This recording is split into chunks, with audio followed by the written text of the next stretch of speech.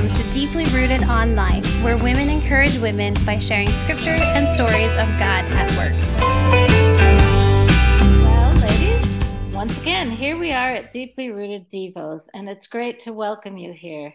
I look forward to hearing from Esther on this topic of hope. But just as a background, we're coming up to our Radiant simulcast on Friday, June 2nd and 3rd. And in preparation for that, I was listening to Trillia Newbell, and she has one little clip on hope. And that got both Esther and myself really digging into the scriptures about hope. So let me first share with you Trillia's clip, and then we'll chip in on the topic of hope. All right, I know this is going to sound cliche. However, the only thing that gives me hope for the church today is Jesus. It's it. He is the only thing that gives me hope. And it's because he's the foundation. He is the reason we worship. He's the reason we gather.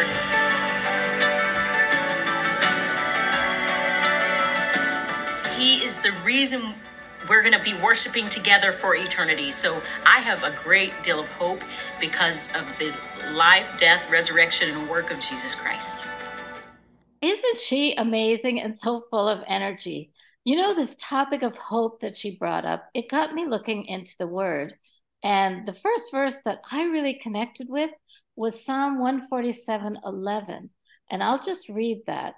It says, "The Lord delights in those who fear him, who put their hope in his unfailing love." Now, you know, hope is an interesting word. And when the scripture uses hope, I got thinking, what does that really mean? So sometimes I say, you know, I hope it won't rain this weekend. Or for me, as a Leaf fan, I hope the Leafs will win the cup. That kind of hope, you can see it's not steadfast. It's not based in reality. It's something I'm really wishing for. So that's not the kind of hope that we see in scripture, because God tells us it's a steadfast hope. It's a sure hope. So then I got looking up some definitions on the internet, and there's a psychological definition of hope. And this psychologist named Snyder says there are three components of hope. You have goal-oriented thoughts.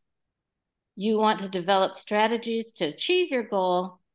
And then you're motivated to reach that goal. And, you know, that is a good way of having hope. I think it's a way I can hope to do better on my exercise classes or something like that. But also, this kind of hope can't be the scriptural hope because I'm trusting in myself and my own efforts. So the scripture I read said, it's God's unfailing love I hope in. So I think God's hope in the Bible is talking about depending on him and his promises. We know that Jesus will do what he's promised in this life, and having recently had 2 funerals that I've been involved in, it really makes it precious that we have a hope in that next life as well. Mm-hmm.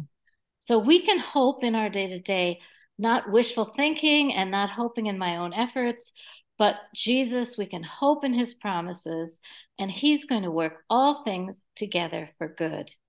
Our hope is in the future with him and in the day-to-day. That's so good, Martha. It's true. So often we build our hopes on things that really don't have a firm foundation. But as you've reminded us, we can rely on God's promises because they're sure. And we can trust that what he said has proven in the past to be reliable, and it will in the future. I just like 2 Corinthians 1:20. That passage says, "For all the promises of God find their yes in him," referring to Jesus. "That is why it is through him that we utter our amen to God." You see, Jesus fulfilled all the promises that God made centuries before his coming. And when he came, he did exactly what God had promised that he would do. He became our Savior to pardon us from our sins, and he paid that penalty on the cross.